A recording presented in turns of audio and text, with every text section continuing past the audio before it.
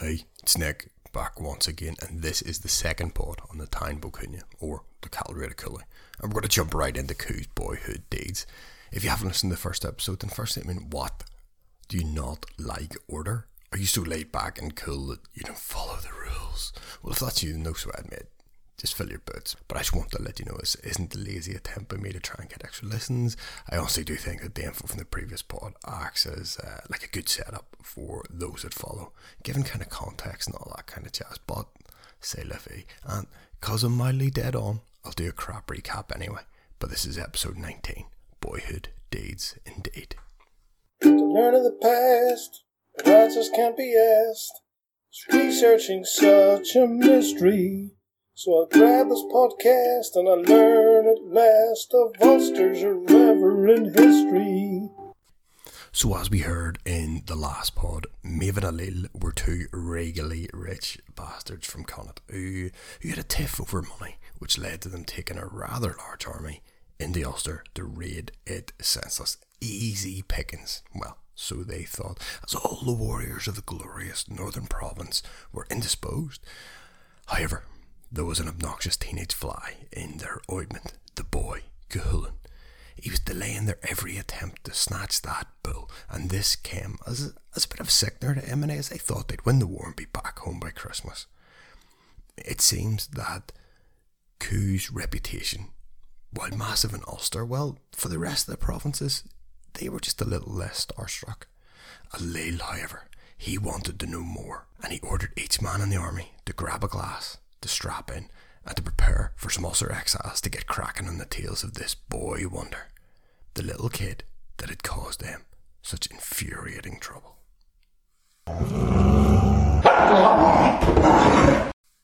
Now, as a kid, I used to watch wrestling, not like fanatically like some of my mates, but I did enjoy it. Now, there's grapplers like Big Daddy or Giant Haystacks in the kind of low budget British version, or from American TV, you know, the Razzmatazz. You had the Ultimate Warrior, Legion of Doom, and my favourite, the British Bulldog, Davy Boy Smith, who I saw defeat Earthquake in the King's Hall when I was in P7, by the way. I'm very, very proud of that day. Now, sadly, he would die in 2002 of a heart attack, aged only 40, with the coroner's report saying that it was possibly due to a cocktail of human growth hormone and anabolic steroids. But here's the thing, as a 10-year-old watching on, I mean, he was a hero, he was a real cool guy, like, you know, a winner, and for some time, you know, I also wanted to be a wrestler, I'll admit it. Unfortunately, I never made it. My dreams were kind of cut short out the back of Stu Hawthorne's house when a guy called James Boyd like completely suplexed me on Stu's patio, and he had absolutely wrecked. The pain like instantly shattered my dreams, but thankfully not my spine. Cuchulainn, he was no different, except his heroes were those of the Iman Maha, the warriors of Ulster, the Red Branch Knights, and guess what? They had a boy troop that you could join, kind of like the Scouts, but with a little more training to kill. So it edges a wee bit closer to Hitler Youth. And one day he told his ma that that's where he wanted to go. She was like, no, I mean, you're 5. But as will become evident throughout the rest of these tales, Coo only really listens to Coo. So he crossed the hills of Sleaford on his own and landed in Maha, a journey of about 50 odd kilometres on foot. I mean, that's crazy considering I won't even let my 7-year-old go down a different island Tesco's. But, I mean, perhaps pedos hadn't been invented back then. Who knows? Also, you may remember, if you listened last week and have the context and all that Coo's not from Ulster. He's from Meath, which is very important later. But as he arrives in Iman Maha, it's like all his dreams come true. He's lived this kind of insular life with only really family and some animals to muck about with, but he sees a bunch of kids playing hurley and he almost shits with excitement. He charges onto the pitch, grabs the ball off some unsuspecting wee kid, does some keepy ups, and then welts the ball in the top corner, pulls his wee shitty little tunic up over his head, screaming, and bombs off towards a corner flag, sliding on his knees in absolute ecstasy. Couldn't have gone better. Right? Wrong. The other boys are furious. It's probably how the kids of like the Craigie Estate felt when like a young George Best kind of joined in their games and made them all realise what a true footballer was, you know what I mean? And legend has it that young Georgie boy used to get beaten on and off the pitch just cause. And the same sentiment and contempt was held by the boys that Coo had just disturbed. Folloman, who's like a proper princess, well, he's the son of the king, that's how it works. And because of that, he might actually be Coo's cousin or possibly uncle. Well, he was most irritated. Why? Was it just jealousy? Or what's the crack? Well, it's more formal than that. It's about protocol, and these guys live and die by it. And the protocol was that you asked for protection before you played. It's to show respect. Coo, well, he was a bit of a culty, wasn't he? And he didn't really know, or I suspect didn't really care. But in what seems like a mild case of, well, overreactionism, the punishment for such a crime, well, it was only death, wasn't it? There was no yellow or red cards. There's no sin bin. There's just a lot of angry youths throwing slitters and spears and sneaky digs at him in a rage at this kind of broken etiquette. But Coo wasn't so easily beaten. He repelled the missiles and the missives and suffered no hurt nor harm. But then it happened. The uncontrollable. Coo started to contort. The quote, his hair stood out straight like nails, one eye narrowed tight, the other opening chasm wide, his jaw dislocating till you could see his gullet, and a halo appeared above his head. It was a mini Rears Tharta, which is easy to say, isn't it? Or warp spasms, maybe a bit better. Coo is a shapeshifter, you see, and he can mutate into something manic and massive. It's like similar to the Hulk, or maybe Eric after he's eaten a banana, and it worked as he proceeded to kick the tripe out of most of the kids. Some tried to scarper, but Coo was hot on their heels, chasing them all the way to the King's Palace. They charged into the main hall and sought refuge at Conscious Knee, disrupting a game of chess between him and Fergus. And yes, it's that Fergus from part 1, pre-exile. Conch grabbed Coo by the scruff and demanded to know what the heck was going on. He didn't know the boy, and Cahulin, ever the stoic champion, squeals the heap, giving off about being set upon by the boys who did not grant him guest honour. Conch asks him who he is, wondering why he's not familiar with the local customs. Coo tells him, namesake Tanda, you know, your nephew, for fuck's sake. Conch probably just wants to finish his game, so he tells Coo to apologise, the rest of the kids to get out, and just to wise up. Coo follows Conch's instructions, and the boys, to be fair to them, they're dead on. They graciously accept them back into their game, despite, well, most of them probably being in the infirmary. Some of the boys were probably still a little annoyed that Coo had gotten off so lightly, but others were probably quite impressed by his skill, as he'd done things with that ball that they couldn't, and they were the cream of Ulster's crop. But as soon as the game restarted, Coo's fists started flying. Conch heard the tears and the screams coming from the pitch, and he ran over and demanded to know what the hell Coo was up to. And Coo just looked him up and down and informed them that, yeah, he had asked for their protection, but now he wants each and every one of them to ask for his. Conch laughs, pats him in the head, and leaves the kids to the mercy of, well, this apparent psycho. But each boy, of course, quickly begs for Coo's protection.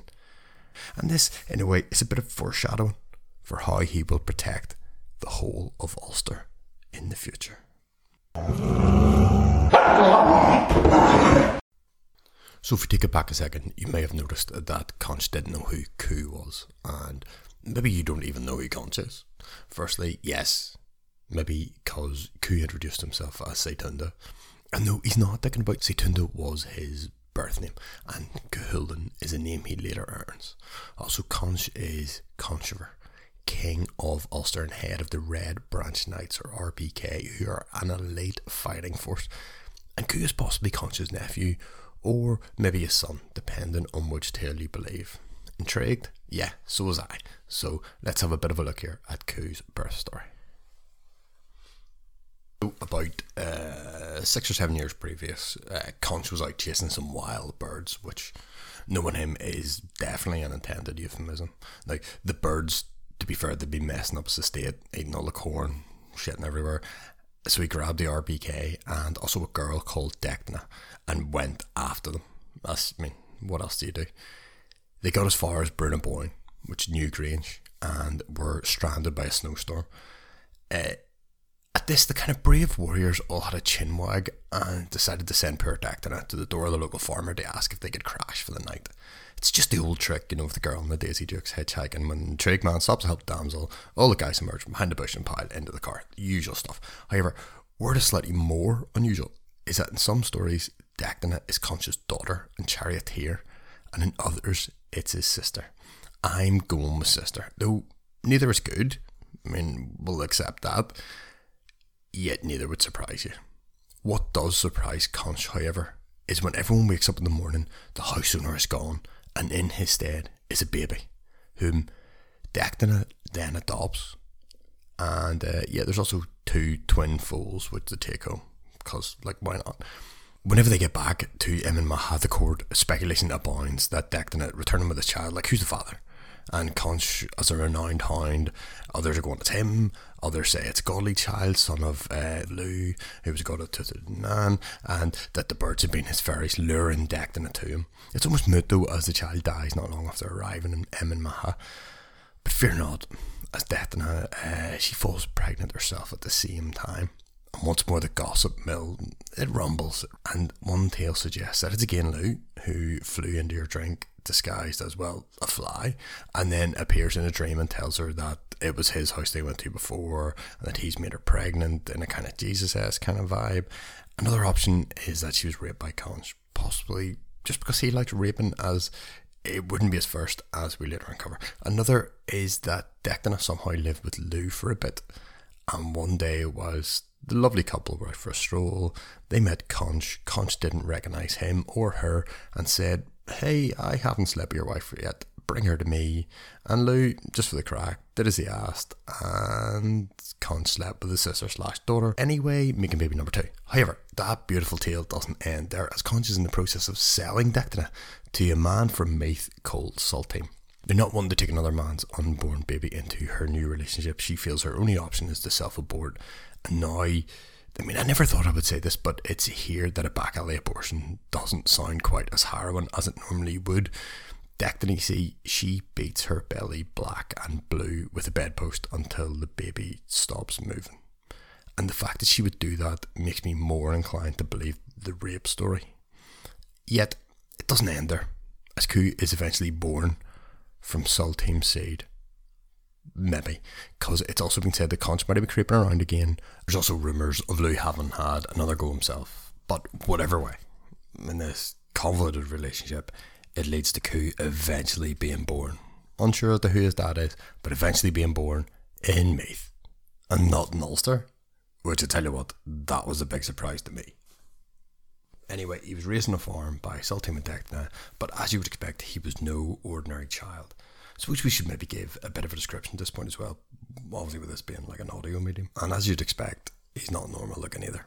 Not in today's wildly fluctuating definitions of normal, and not even in his own times. He is twice the size and 3 times the strength of kids in his own age. Hair-wise, it's all strange colours with blonde and red and black streaks all mixed in at different points, but it differs depending on who is commenting on him at the time.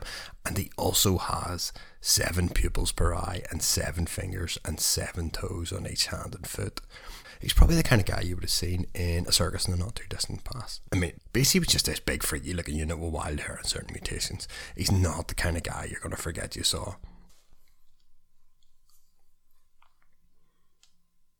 Now, if you have kids, I hope it's not just me, but I hope everyone has real trouble getting those little shits out of bed in the morning, especially as they approach their kind of teenage years, and even more so in this current pandemic. They moan, pretty much just ignore you until you bound up the stairs with every threat going and going to tear off their blanket and throw water on them, and they bleat about, life is so unfair and how you're a horrible parent, by which you launch into a no one will ever do for as much for you as I do rant. Or something like that. Well, at least that's my experiences, and I think, to be fair, I was a bit like my kids too, and didn't really want to get out of bed, and I kind of would maybe have got annoyed about that before, but then I sort of just am happy my kid is not like Coo. I say this as one story tells of a servant that had the sheer audacity, the nerve to try and wake him up early and get a fist through the forehead for the trouble, like literally through the forehead, killed him stone dead, no diggity. Needless to say, no one tried to wake him again, But this highlights a recurring point that Koo never seems accountable for his actions. He doesn't get into any trouble for killing this human alarm clock. Or later, during a game of hurley, when another fistfight breaks out and he kills just the odd 1 or 2 or 50 kids. Even Heath felt he'd crossed the line that time as he runs and hides on her conscious couch. Now, I know what you're thinking, it's a couch.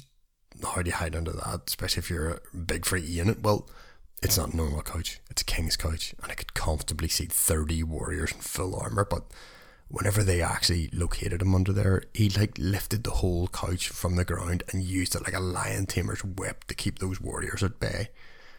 Conch, he's got a weird way with things, but he's good at what he does, and he diffused the situation by declaring a feast, and at that feast he claimed that Koo was now his son, and it sort of strikes me a little as like the Emperor claiming Anakin.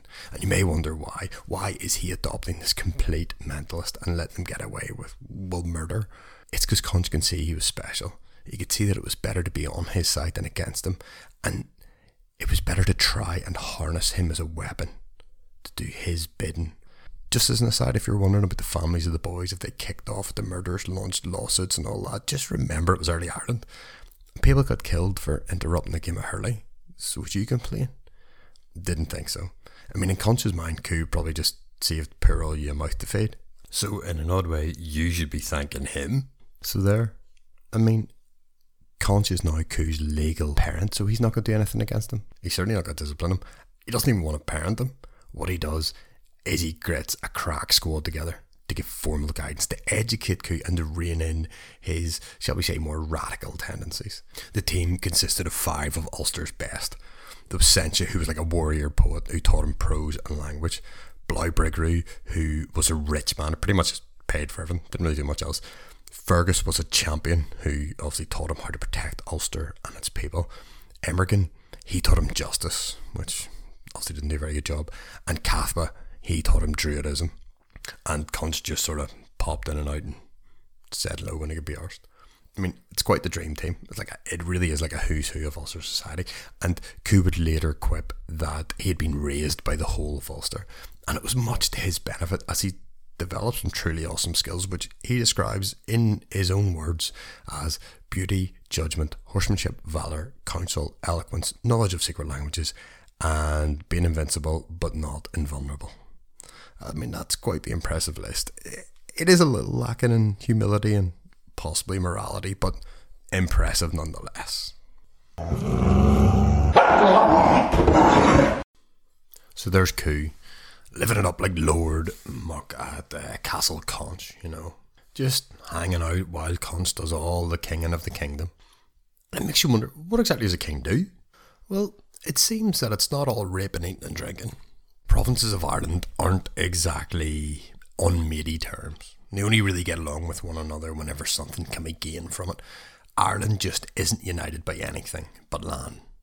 Or, well, greed too, yeah. Which is good for the Ulstermen, as they love to scrap and steal. And as everyone on the island seems of a similar ilk, there's rarely a shortage of dancing partners.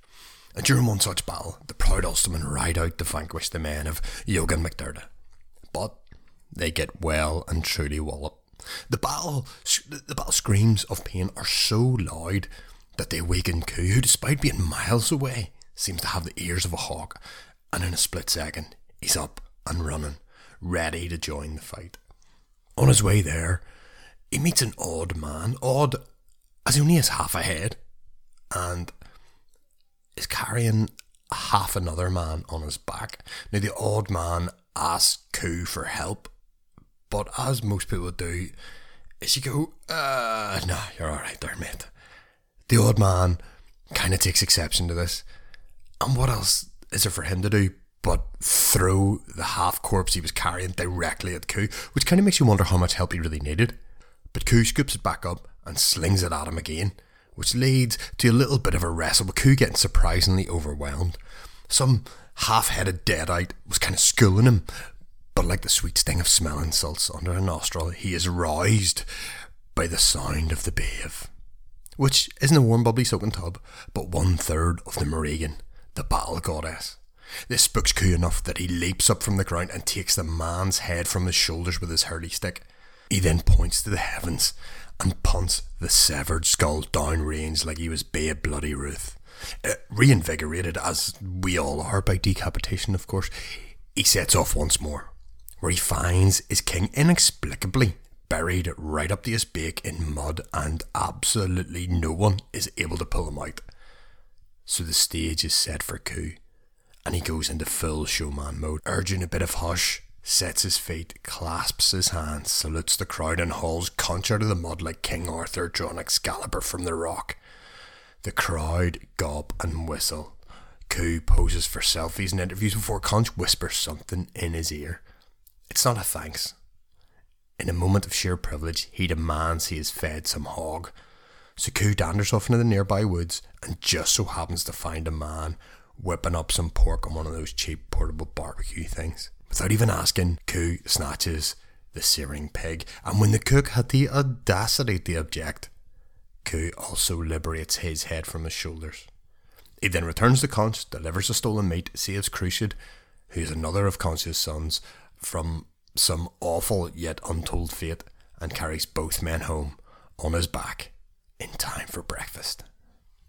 Merely a few weeks later, Coup distinguishes himself once again.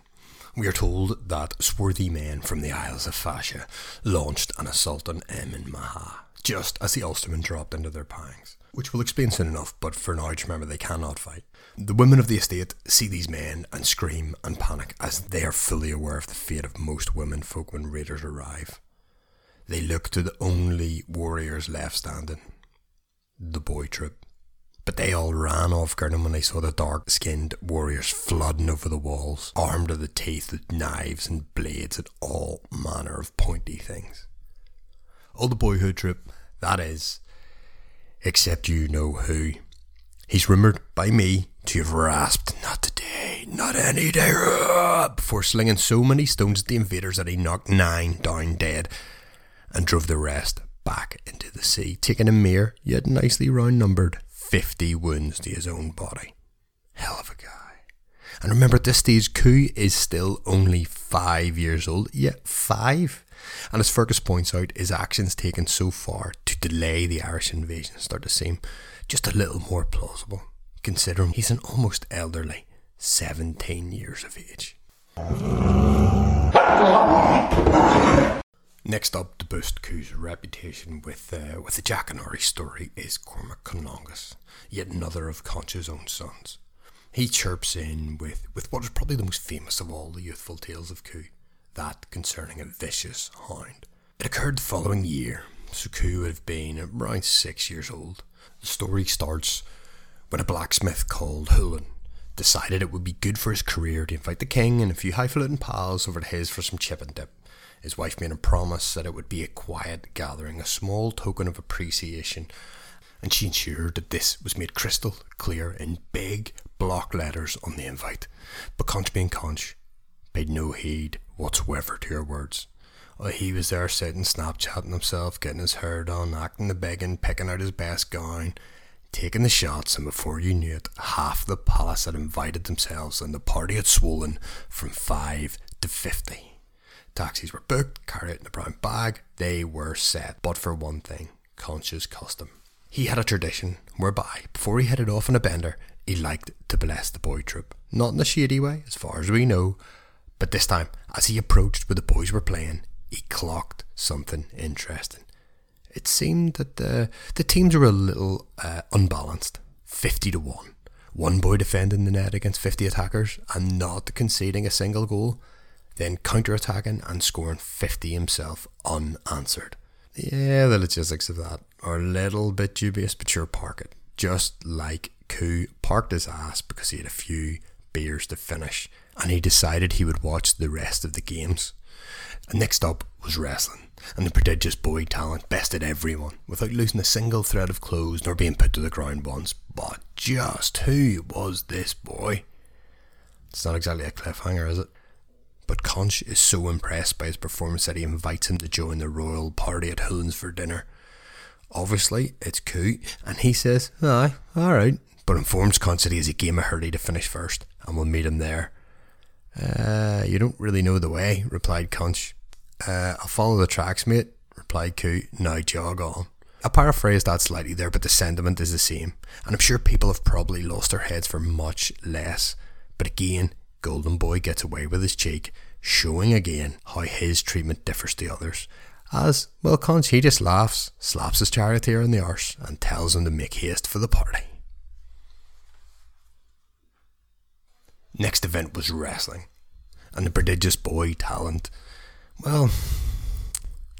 next up was wrestling, and the prodigious boy talent bested everyone without losing a single thread of clothes nor being put to the ground once. But just who was this boy? It's not exactly a cliffhanger, is it? Hulan only lived a few valleys away, and despite his wife's express orders, he has pulled out all the stops: strippers, shots, speakers on the roof, subwoofer, shaking the leaves from the trees, and Conch loves it, getting right in amongst it. Hulan, yeah, he's a little shocked at the size of the posse that came knocking at his door. He sarcastically asks the king if he's expecting anyone else, and Conch waves him away with an "aye, whatever mate," distracted by the drink and the dancers that await inside, and crucially forgetting that he had invited Coo. Once everyone was inside, Hulan points out the window to show Conch his huge bloodhound. It is the sole source of security for the estate, and does it better than any man or magic might. So fierce and strong was the beast that it takes 3 men to hold each of the 3 thick metal chains that contain him. No one would be so foolish as to approach the estate while this wild, untamable, furious, savage, ferocious beast was on guard. Would they? Says Hulan. The 2 men laugh, high five, and Coo heads off, looking for some wild birds. Meanwhile, our young hero has finally finished beating up kids twice his age but half his size, and easily traces the tracks to Hulan's house. The sky has turned from purple to black, and the shapes of nature are only really illuminated by the mild moonlight. Coo prizes open the creaky gate and enters Hulan's garden before sauntering up the path. He's feeling cocky, he's whistling, he's about to go partying with the king and his cohort, but then his spidey sense goes full spasm. A dark presence rapidly approaches. He can feel the quake in the ground, can taste the danger in the air, the smell of blood on breath, and instinctively he shifts into warrior mode, armed only with a slitter, which is an old Irish hurley ball. He senses bow-co movement ahead. Then he hears the piercing howl, sees bared teeth glint in the moonlight, saliva swinging from huge incisors, anticipating a fresh meal. But the hound didn't bank on meeting Coo that night. Without a hint of fear, Coo tosses the ball up in the air, catches it, grins at the beast, and then pitches the ball at La Flama Blanca would have been proud of.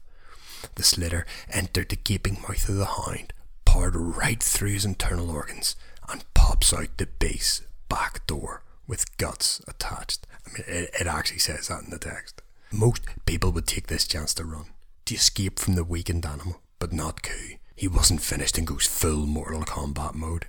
He lifted the hound by his front paws and dashed his body from the pillar post until all his limbs went limp and his body burst wide open. Already heavily damaged organs, splattering, shattering across the ground.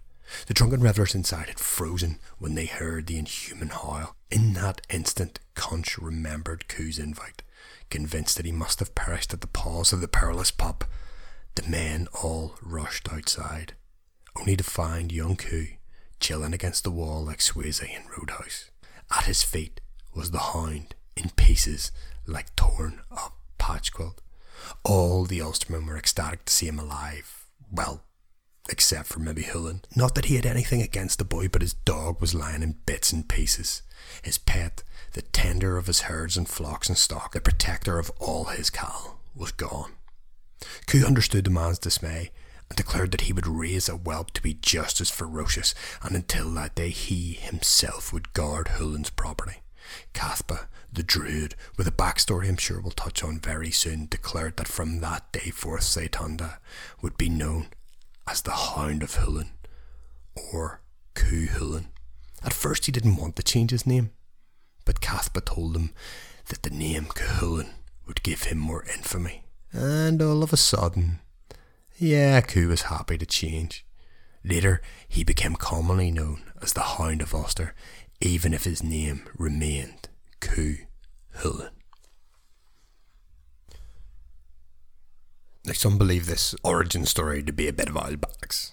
And weirdly, not because of the dubious prospect of, well, a 6-year-old kid defeating a giant, killing monster machine, but because they say his name is not based on the hound, but on chariots, as Cú is also taken to mean chariot. They say that Cú was taken on by Chulainn, not as a guardian, but as a blacksmith's apprentice, and his skills in this area are well regarded, as we see in snippets throughout the story. He may have gone on to become Chulainn's charioteer or warrior of the smith. You may scoff, and believe you me, I have, even though I do have a real nose for contrarian beliefs, but there's more. They also say that he's half English, that his mum was actually a princess of a tribe there, the Briganti, who ruled much of northern England and maybe even parts of Scotland at the time. To be more specific, she was from Portus Sitantorium, or seaport of the Sitanti tribe. The who now? Yeah, the Sitantes. They love to sail about, destroy stuff, colonise lands and tell tales. Sound familiar? Now, the Roman dude, Ptolemy, well, his early BC map has them in Fleetwood, just east of the Isle of Man, which sits between Ireland and England, and Cú later travels there. Sitanda is apparently meaning of the Sitanti tribe. So is that more than a coincidence? Also is debated that he has an English/Welsh name as well, that of Gawain, who was King Arthur's nephew/son, and believed that his word was everything, the word of a knight, the honour, just like Cú and his Geis, which we come to later. And this is one of the many links to English-Welsh literature, like Ferg's sword, like the Morrigan, like Cathbad's Merlin. It's a cross-pollination of tales. We'll maybe touch on those later as well, but just remember how closely linked these stories are to each other, and keep an open mind as to their origin. Next, it's Fuck You, one of Ferg's sons, and he elbows his way to the front as he too has a Cú story to tell, this time from when he was 7. He tells of Cú just out playing with his dolls in the woods one day when he overhears Cathbad, the druid, prophesying that the child that took up arms that very day would be famous and have a glorious life with his stories told for eternity. But at the price of a vastly shortened lifespan, Cú immediately runs the couch, not giving a shit about the lifespan, and pleads to be given arms. Conscious why?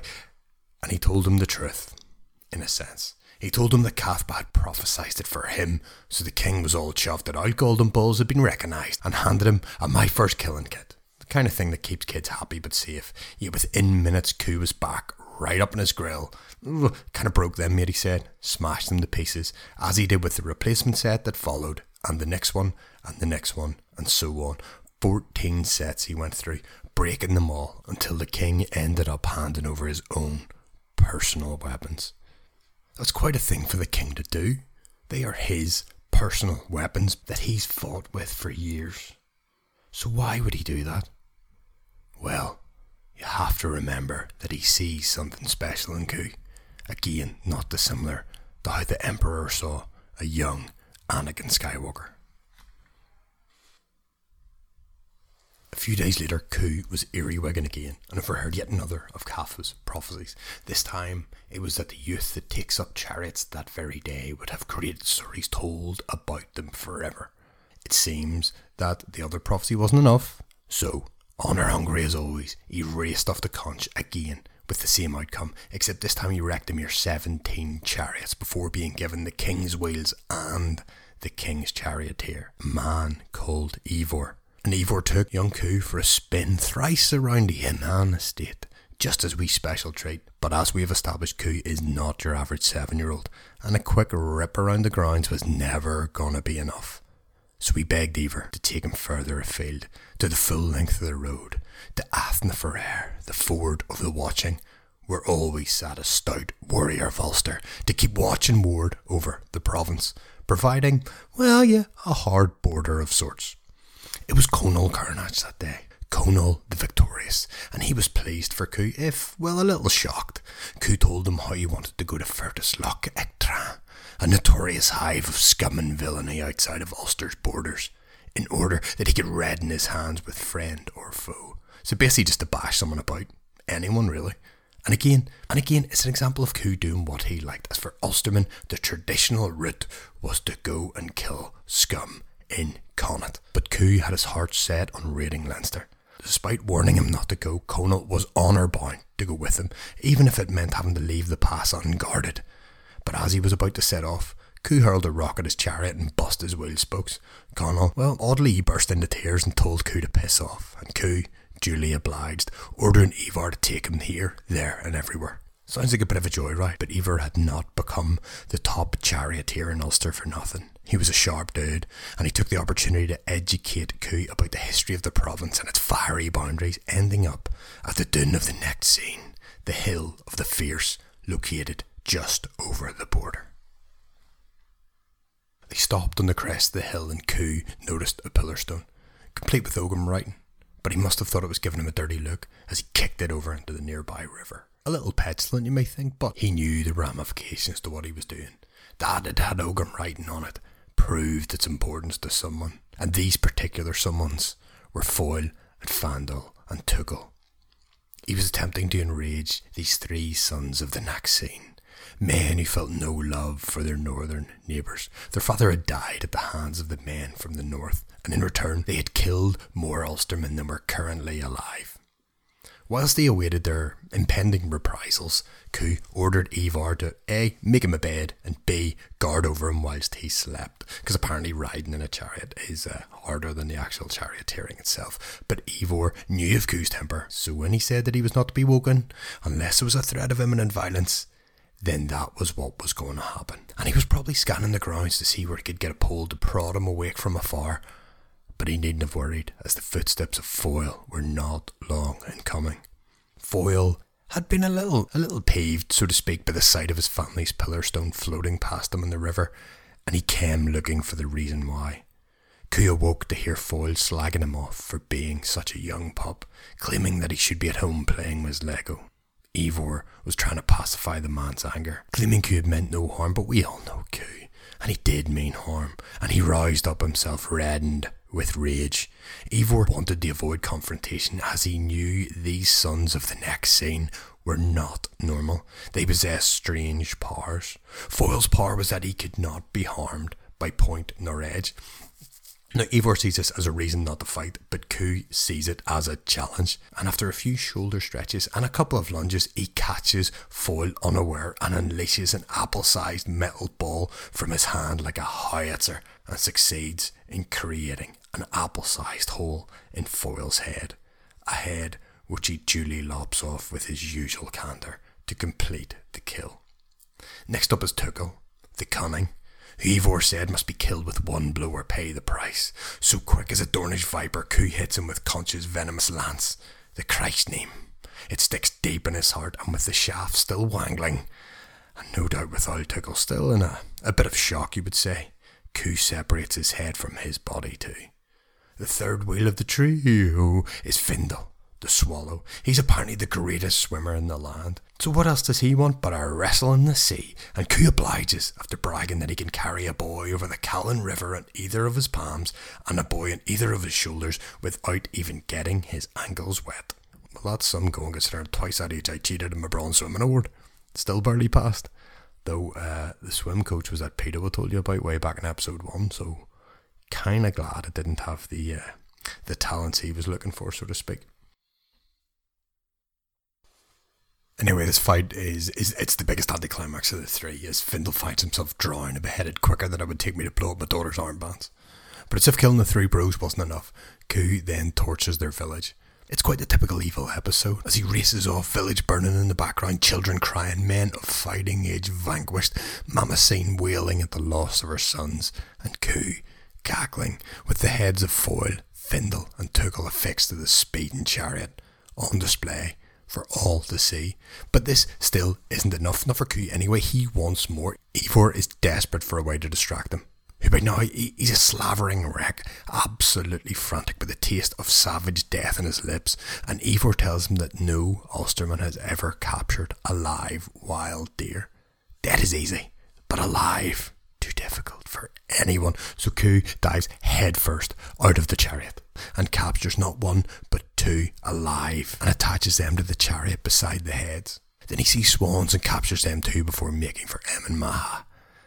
It must have been some sight, with a herd of wild deer behind his chariot and the flock of angry swans flying above trying to get their brethren back, and the 3 heads of the sons of the next scene mixed amongst their stolen jewels, treasures and wealth. Makes you wonder how big the bloody chariot was, doesn't it? I was thinking more Ben-Hur, but it seems to be more Friar Tuck, you know. Crazy. So, as his vehicle of death approaches home, they are seen by the duty watch, Leibrecht, and she shits it. Q looks like he's just smoked a bowl of crack in one blast, and she fears for the lives of anyone that gets in his path. Right on Q, he turns the chariot to the left, the crazy bastard, and he shouts, "I swear by the God of whom the Ulstermen swear, if a man cannot be found to engage with me, I will spill the blood of everyone in the Doon." Now, firstly, turning left is just not done. It's like putting in the coffee grounds in the cup without adding milk first. Just ridiculous behaviour. And conscious death and milk first, man. But he's got other things in his mind, such as coups and coming rage. So he comes up with a cunning plan. A plan which epitomises both his own bravery and nous. His plan is send out the women, naked, led by Scanlach, which means the wanton, so probably a good choice to go out naked first. I'd say you're maybe thinking that Conch just wants to see some flesh. No, it's actually a smart and calculated move, as proven by the boobs and beaver display doing the trick. Q, bashful in the face of such bodiness, averts his eyes and relents from his rage enough to be dipped in 3 separate vats of water, each cooler than the last. When he emerges from the 3rd vat sufficiently chilled, he is taken and dressed by the Queen of Ulster, Mugain, the current Mrs. Conch. And it's like the classic caterpillar to butterfly metamorphosis, as he had changed, and not just in temper. This episode is largely thought to represent his rapid ascent to adulthood, like he just rushed through puberty in a single day, and the crowd, who no doubt just before would have been bricking it in case he went full rampage, were now cheering for this 7-fingered felon. And under their eyes he took his new place in the throne room. Not at Conch's right hand side, as you might expect, but between Conch's feet, as the king stroked his hair, petting him, just almost, like he was a hound. And maybe that's when he becomes the Hound of Ulster, rather than just Hulin's hound, but I'm only surmising there. Though I do have one question, well, many, but one for now, and yes, I'm sure you have loads too, and you can always hit us up on our socials if you want, but we need to park the majority of them here for obvious brevity reasons. Though, what I want to know is how he had enough time to be gallivanting all over Ulster when he was supposed to be guarding Hulin's land. I mean, you can't exactly pop down to the local pet store to get one of those monsters. And even Hulin's hound had been found accidentally, born in a human skull. But I digress with the unimportant issues. What is important is that Q had established himself. Through his deeds he had shown many talents, but most notable was his ferocity, intelligence, guile, and his indomitable way with war. Conch must have been licking his proverbial lips at the prospect of unleashing this crazy behemoth on his many enemies in the rest of Ireland. And talking about Conch, by the way, this may be a good time to interject with some tales of him and some of the other main players in this Game of Thrones. But that will have to wait until next week. So take some more Irish music to the eardrums as we depart, and remember to stay well and keep safe in these perilous times. But always be comforted in the fact that no one's trying to chop your head off. I hope. Anyway, laters.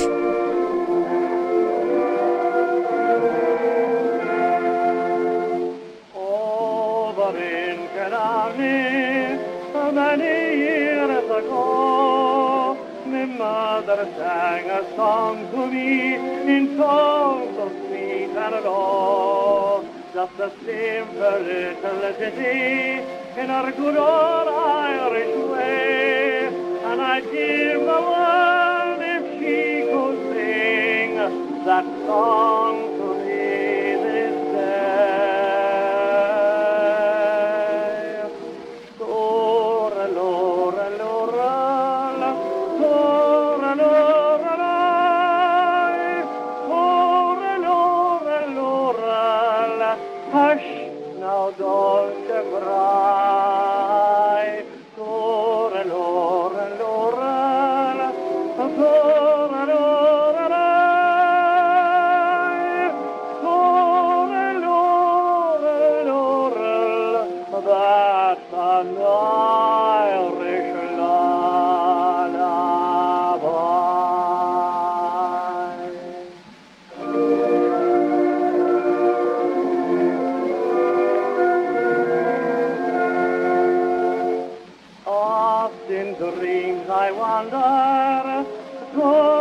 sat again. I feel her arms a-hugging me as when she held me then, and I hear her voice a-humming to me as in days of yore, when she used to rock me fast asleep outside the cabin door. Lora, lora, lora, lora, lora, lora, hush, now don't you cry. Lora, lora, lora, lora, lora, lora, lora, that's enough.